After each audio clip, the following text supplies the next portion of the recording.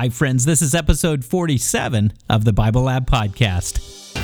You are listening to the Bible Lab Podcast, recorded before a very lively audience on the campus of Loma Linda University.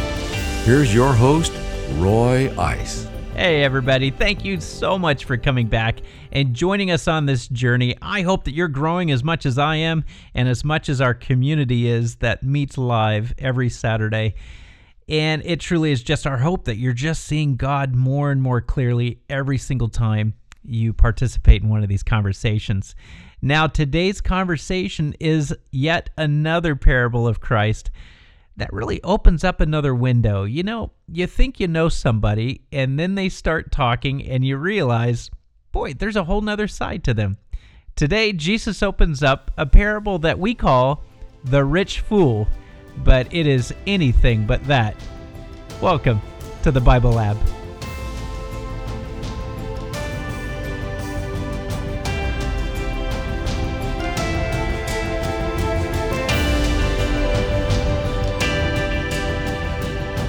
All right, here we go. Number one, I am more financially stable than the person sitting next to me. Oh, this is a dangerous one. Dangerous one. Okay, I'll tell you what I'm seeing. I'm seeing 70% no. I'm seeing some very brave souls raising yes. Probably 5% yes. But what I'm most interested in is all the purple maybe cards, because you don't want to let your spouse know what you really feel. You want to have a good lunch today. You don't want to talk about money. You just want to enjoy the day.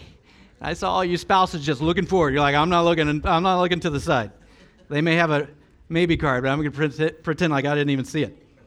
Number two. Now, depending on where you are on the spectrum, you are either retired or not retired. So, according to that, retirement is or will be the most relaxing period of my life. Retirement is or will be the most relaxing period of my life. Oh, this is funny. Because what I'm seeing is all the retired people saying no, and all of you who are working toward it saying yes, and several maybe. Okay, so the percentage look like to me to be almost a perfect 33 point whatever split. Wow, okay. We're going to talk about that because I don't know about you, but I can't, those of you who aren't retired, I can't wait to get to retirement. Because there's so many things I want to do, I just don't have time to do. Now, I know, it's called retired, but technically you're retread, right? Because you got more miles to go, it's just, and you'll be busier than you've ever been, right? I got a oh yes from the retirees. But at least you're doing what you want to do and with who you want to do it with. Can I hear amen for grandkids? Number three, I become extremely uncomfortable when I receive a large, unexpected amount of money. Ooh, look at this sea of no. Yes, so I'm seeing a couple of you.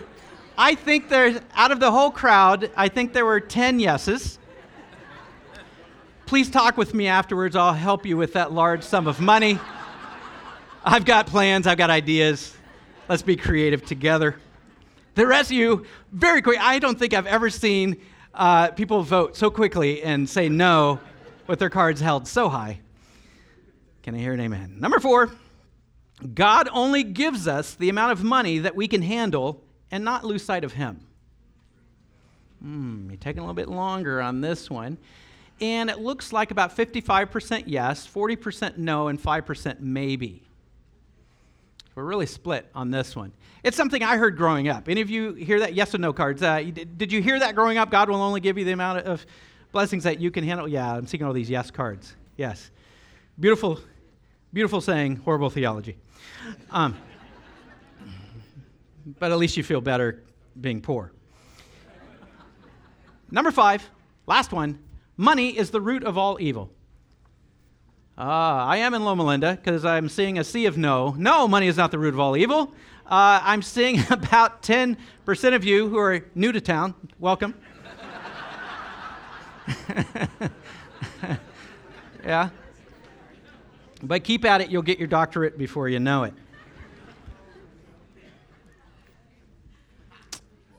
Did you know that Jesus talked about money more than he talked about prayer? He did. He talked about money much more than he ever talked about prayer. It's an important topic to him.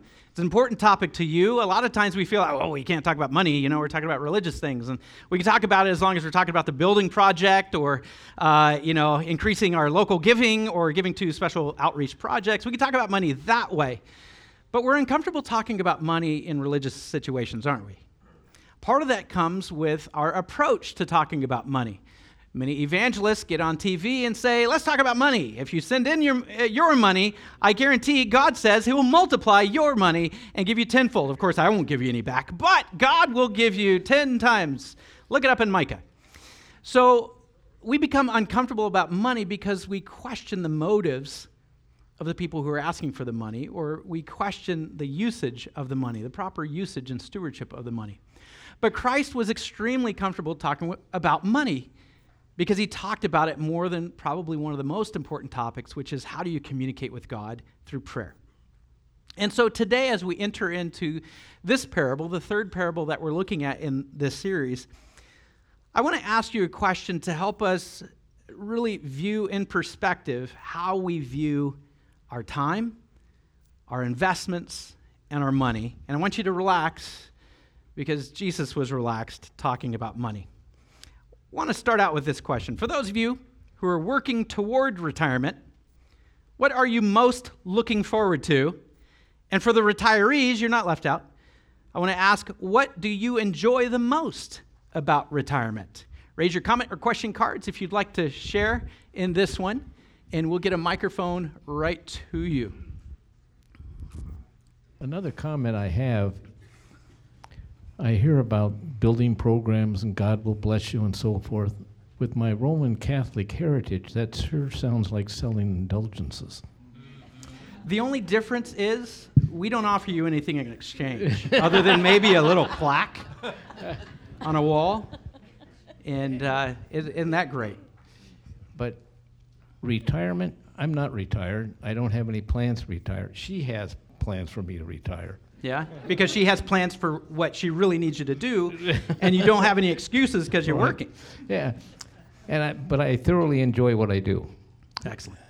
And as long as I often say I woke up this morning, I knew who she was lying next to me, and I knew who I was, so I might as well get up. And I do that like 5 days a week, go to work. And as long as I can still do it, why not? That's awesome. See, I'm opposite. I wake up, I look over at my wife, and I say, where am I? And what day is this? And what have I forgotten to do before I get to the office? So, excellent. Over here, Jordy. So, as someone who has now been working for 1 month. Oh, you're an expert. Yeah.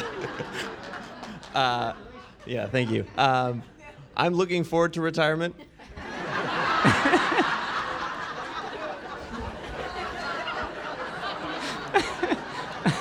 Perhaps you chose the wrong career. Because it sounds like to Michael up here, he goes to play, and you go to work. Yeah, great, awesome. Anybody else? Anybody else? Right here, Sharon. I want to warn the women that while men retire to another place from where they've been, and I suppose working women do too, people of my generation, the women retire to their work rooms, and they see about them all the things that need doing, and they don't really retire. No. And Jack had his fingers in his ears the whole time. So Jack, what she said was, never mind. Okay. Over here. Specifically because I'll have time to do more things for the Lord and have more time to spend more time with my family. Oh, that's awesome. Yeah, your perspective is, I need more time to do ministry. That's actually what I'm looking forward to in retirement is, which sounds silly, a pastor saying he wants to retire so he can do ministry. But there are so many extra things, administrative things, that really take up a lot of time, a lot of meetings and a lot of stuff like that. So, very cool. Yes? I'm sure you've heard the famous saying, nobody wants on their tombstone, I wished I would have worked more. Absolutely, absolutely. I don't know what you're planning on your tombstone. You guys are my witness. This is what I have to have on my tombstone. It has to say, "I told you I was sick." Okay. Exactly. Good. Back here. One thing about when you get retired and planning to do all the things you want to do, and now, regardless whether you have the money or not, you're just not capable. Yeah. Yeah, exactly. My mother wanted to read when she retired. She got Alzheimer's. Mm-hmm. I lost my leg. I'm suffering from diabetes, and I can't do what I want to do. So it's difficult. What do I enjoy? I don't have to work. That's great. Yeah. But I can't do what I want to do either. I love that. And thank you very much for taking the question and truly making it relevant to the real issues of waiting for opportunity. Because if you don't take the opportunity, you can't make opportunity. You can only take opportunity. Now, you can go and you can seek out opportunities, and that's what some people equate with making opportunities. But the reality is, you can only take opportunities, and if you wait too long, and we're going to see what Jesus says about this today in his parable. If your perspective is off, you miss your opportunities. Say. I said what you were going to say? Yeah, because essentially, if you don't comment on, if you don't do what you're supposed to be doing, if you don't do something that's fulfilling during the day, your whole life is wasted. You can't wait until retirement. You've got to be able to do on a daily basis what makes you feel joy, what makes you feel like you're contributing to mankind, what makes you feel like you're doing well. When I do actually sell my practice, what I would like to do is do a portion of it, which I wish I could do right now, music therapy and pet therapy for people with Alzheimer's, for people with dementia, so that they could have some joy even with their diminished capacities. Yeah, exactly. Now, you understand that not only people here, but the people listening to the recordings, you are responsible for a rise in the percentage of unemployment. Because many people are going to say, I just need to quit.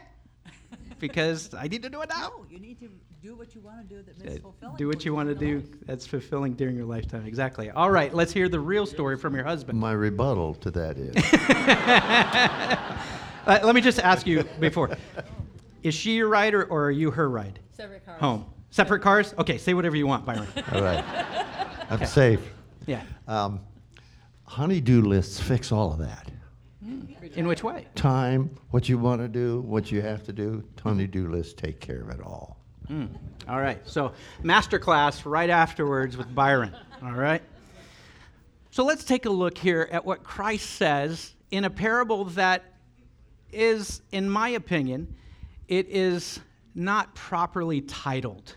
Jesus didn't title this parable. We titled the parable. And as we look at it more closely, we're going to realize that the parable of the rich fool should not be called the parable of the rich fool for a multitude of reasons. But let's take a look at it real quick. And we're just going to start out with the first two verses, and then we're going to open up the other verses afterward. We're looking at Luke chapter 12, verses 13 through 14. If you have your Bibles open up, you might enjoy in your own version. Plus, I'd love for you to, if you haven't already, begin taking notes. Because later on, that's how the Holy Spirit really uses you at opportune moments. As you want to share what you've learned, you should have your Bible with you or your Bible app, which you can take notes in your Bible app, which is really cool. And many of you, if you leave home and you forget your phone, you will turn around and go back and get your phone. Some of you left home and you forgot your Bibles today, and you're like, it's okay. You always have your phone. And so start taking notes, because the Holy Spirit can use prepared people. And if you have your notes with you, you are prepared. Luke chapter 12, verses 13 and 14, Jesus is introduced into this parable. Verse 13, someone in the crowd said to him, that's Jesus, "Teacher, tell my brother to divide the inheritance with me." Jesus replied, "Man, Who appointed me a judge or an arbiter between you? There's a couple of things that we can miss by just reading over this and reading in our Western mindset with our current culture. It's a different culture. So we have to look into this and see what's going on that we would miss because we're not part of that culture, most of us here. First of all, the man calls Jesus teacher, but he treats him like a rabbi or a judge. In those days, the rabbis, because they were also experts in reading up on the law, the rabbis were used as judges for minor disputes. It's kind of small claims court in Jesus' day. You go to a rabbi who was more than familiar with all of the legal laws, all the laws of the area, and they would help you settle your case as an arbiter. Teacher. He uses the word teacher. He doesn't use the word for rabbi. Didaskale. Teacher is Luke's word for rabbi. So in a lot of the stories, as you read also in Matthew and Mark, the same stories, you'll see them calling him rabbi, whereas Luke tends to go toward the word teacher. The man in the crowd's assuming that he's addressing a legal expert. That's why he comes up to Jesus. Jesus responds, let me go back, I'm sorry. What he's asking is he says, tell my brother to divide. See the Greek there? Literally, if you were to take this Greek phrase and translate it, it's order my brother to make portions of the abundance. That's the literal translation. Order my brother to make portions of the abundance. There's only one problem. At that time period, what he's asking Jesus to do is quite offensive. Because in the Middle East, there are two approaches to what happens when someone dies. What happens with the inheritance? Now, the Greek mindset had really swept through the area, and when someone would pass away, a patriarch of the family, a father would pass away, the property or the business was not split up, sold, and the children get a portion of the proceeds. That's not what would happen. Basically, the ownership of the business was always the family, not the father. He would help you make sure and run the business the best way because of his added years of experience. But the family was to keep the property, keep the business, and you would operate that as one unit. To ask someone to divide that up says, I don't want to have any dealings with you. I just want to be on my own. I would prefer to never have to do any business with you, brother, or even sister. And so what he's asking Jesus to do is not to resolve an issue to bring them together. He's asking Jesus to divide a family. And obviously he doesn't know Jesus, because that's out of the character of God to divide. His desire is to unite. Jesus responds, we translate, man. It's okay, translation. But you have to understand the semantics of this. If you were to say that in his day, it was very much a slang term that's used in the Greek there. It would be literally like me saying today, imagine Jesus there, the man comes up and says, tell my brother to divide the property.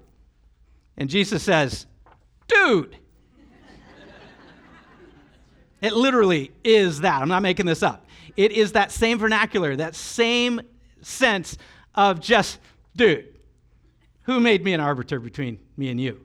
Which echoes back to Exodus 2 when we have this whole story of Moses trying to deal with some issues, between the Hebrews and the Egyptians, and he comes in and says it the opposite.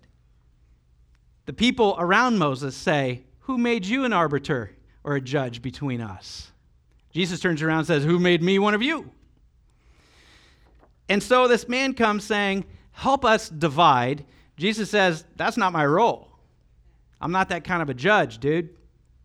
And then he goes on in verses 15 through 20. Then he said to them, watch out. Be on your guard against all kinds of greed. Life does not consist of an abundance of possessions. And he told them this parable.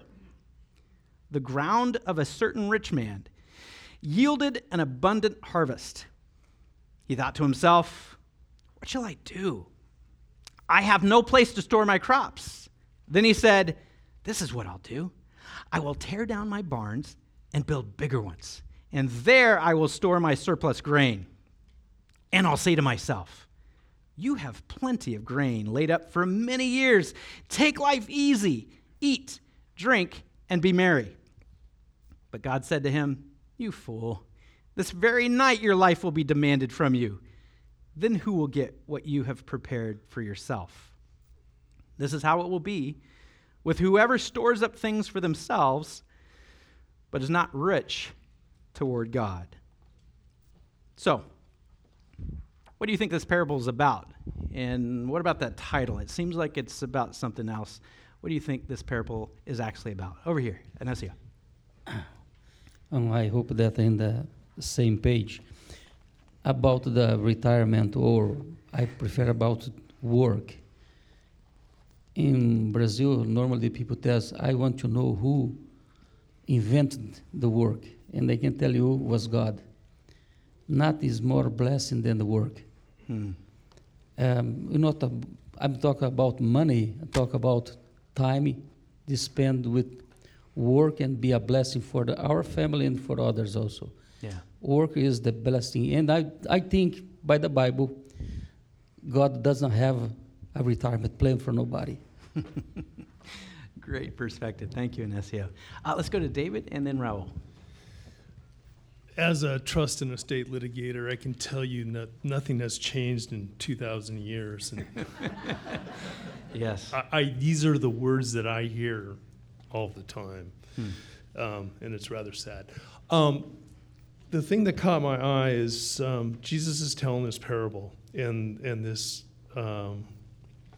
fella in the parable says, I'll say to myself, take life easy, eat, drink, and be merry. And then the next line, Jesus is saying, fool. And I'm going, hold on, wait a second. I mean, my favorite verse of the Bible is Ecclesiastes 2:24. Yeah. A man can do nothing better than to eat and drink and find satisfaction in his work. And Jesus seems to be preaching out of Ecclesiastes, because not only in Ecclesiastes 2:24, we got Ecclesiastes 3:12 to 13, where he says, that everyone may eat and drink and find satisfaction in his toil. This is the gift of God. And then Ecclesiastes 8:15. I mean, this is a repeating theme. Yes. And suddenly Jesus is dogging it in Ecclesiastes 8:15. So I commend the enjoyment of life, because nothing is better for man under the sun to eat and drink and be glad. Yes. And suddenly Jesus is saying, fool. Yes. So what's going on? He just ripped up my favorite verse.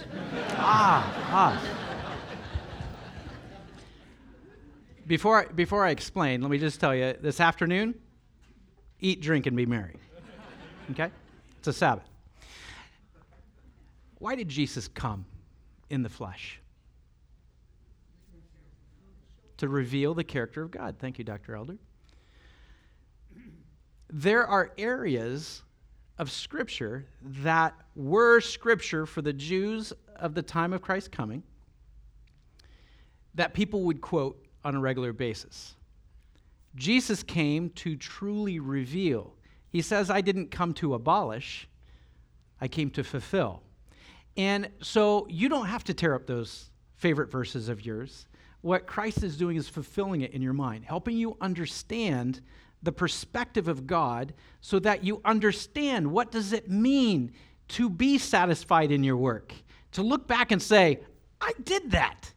That didn't exist until I did it. And I'll be transparent with you. The thing that gives me the absolute most joy is looking back at something fairly concrete and saying, I did that. The amount of hours that I spent this week amounted to something that people can point to and say, he didn't just sit there and come up with a theory. Something came out of his time. And so for me, yeah, I would wrestle with it too had Christ not explained clearly What does he mean by this parable and calling him a fool? We'll get to that word fool as well, because there are other Bible texts where Christ himself said, don't call anybody a fool. So how can he call someone a fool here? We'll get to that in a few moments. Raul. There are a few people in this world that, for whatever reasons, they are born rich, wealthy, but that's exceptional. Very few people. So aside from those very few, we don't know what you mean with question 3, receiving a large amount of money. Yes. We don't know what that means, Pastor. No, and we wouldn't know what to do with it. We've proven that with the people who win the huge lotteries, and sport athletes who win millions of dollars within a few years are all bankrupt. Yes. So the Bible says in Deuteronomy chapter 8, says, remember the Lord your God, for it is he who gives you the ability to produce wealth. Mm-hmm. In the light of that, I would change the title of the parable. Instead of the rich fool, I would say the fool rich. Because I believe that God gives us abilities to do many things, not only make wealth. And it is our decision and our attitude and our actions that, finally turns us rich or poor or fool or wise. Yeah, I absolutely agree. I'm going to take it one step farther, Raul. One of the issues that Jesus is addressing here, remember, you have to take everything in context. What's the context of this parable? There's a guy who's saying, I'm willing to divide my family in order to have an abundance. He's selfish. Exactly. Some of you were saying that already. The context is showing here that it's not simply a hardworking person that wants to provide for their family in a way that perhaps you didn't grow up in that same affluent environment. The question is it bad to be wealthy? Well, if it is, God did a lot of bad with Abraham and Job and David, King Saul, Abraham. Let's just go through the list of all the bad things God has done by giving people wealth.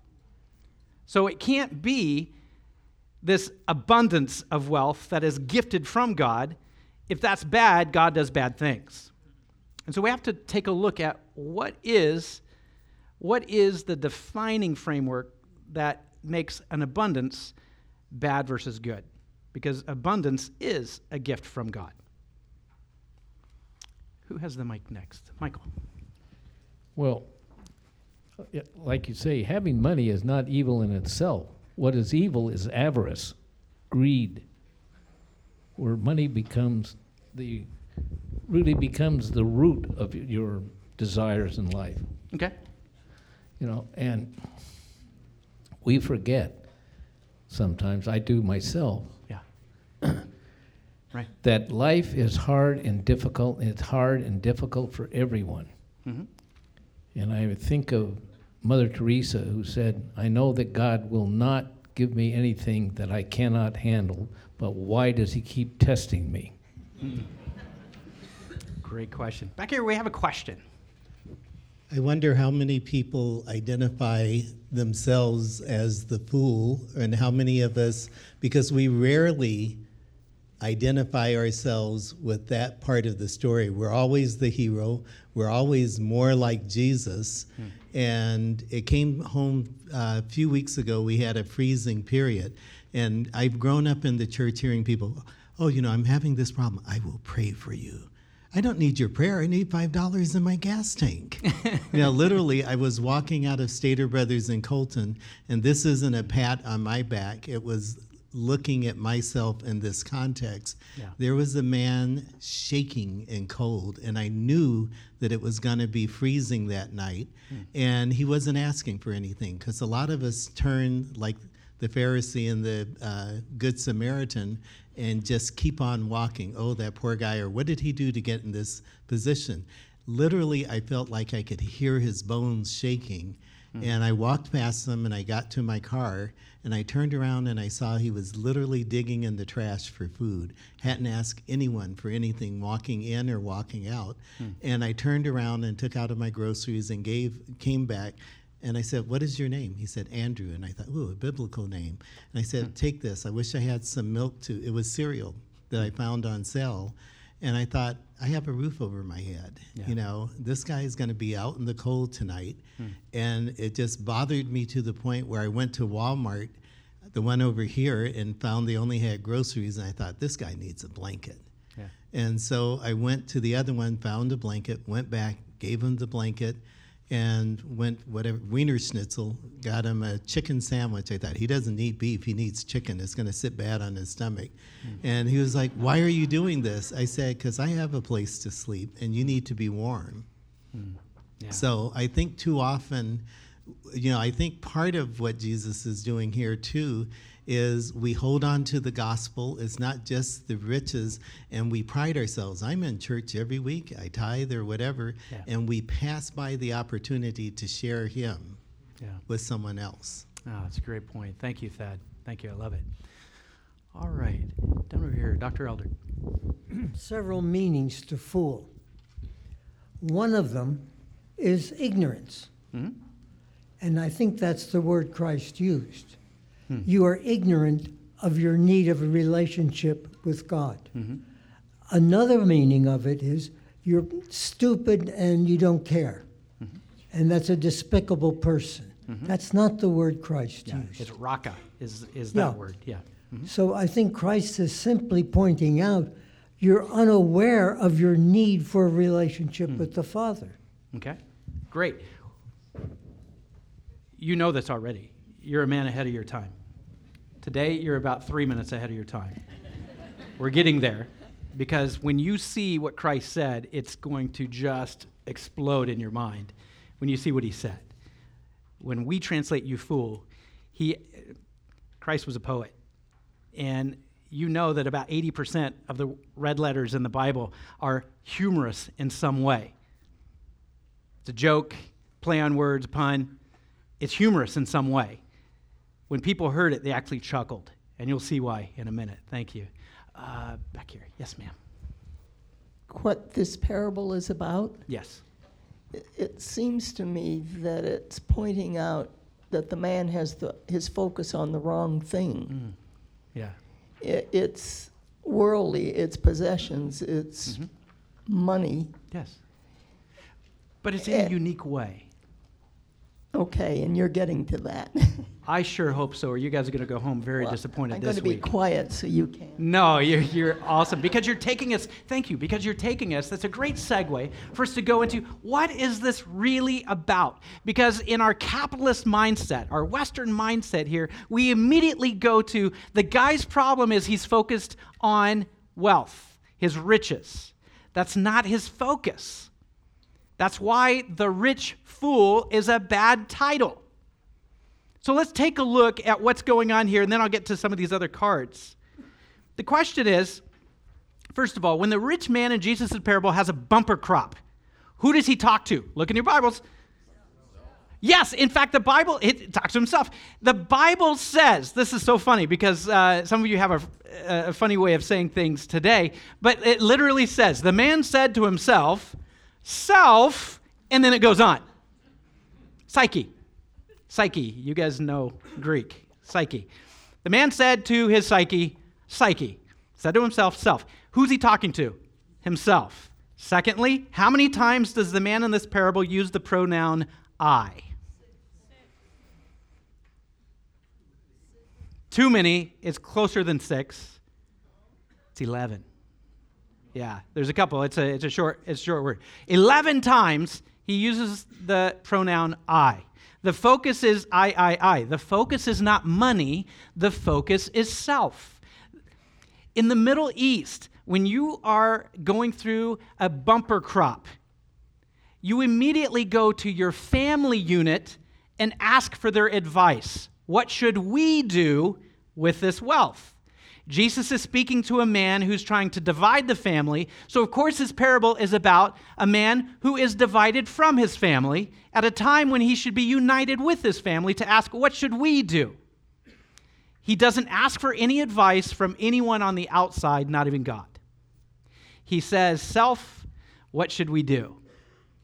That's our first clue of what this guy's problem is. His focus is not money, his focus is self. Thirdly, the rich man's problem is not that he's selfish. What is his real problem? So his real problem, his focus is self, but what's his real problem? Divided is good, and I kind of led you down that road.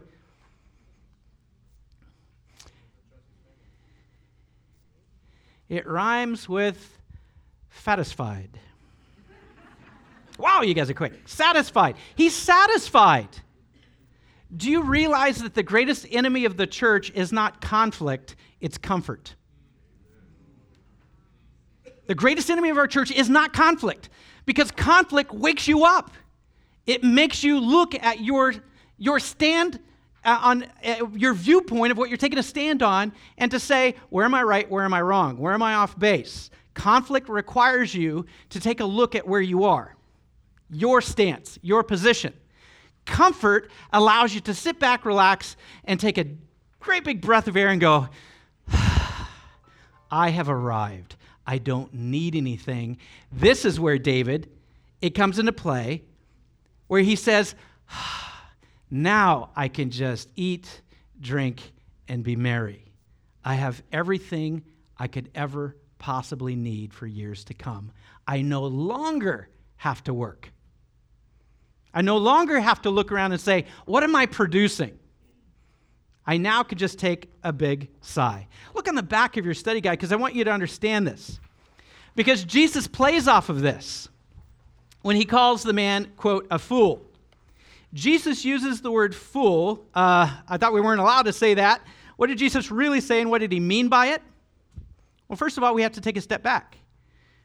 When the man rejoices and says, now I can eat, drink, and be merry, the word for rejoice is actually one of these words kind of like what we have today, where a word can mean multiple things. And the word rejoice is euphrainu, which means to be glad, rejoice, and celebrate. But it also means this. Yes, it means sigh. It's a satisfied sigh, euphraino.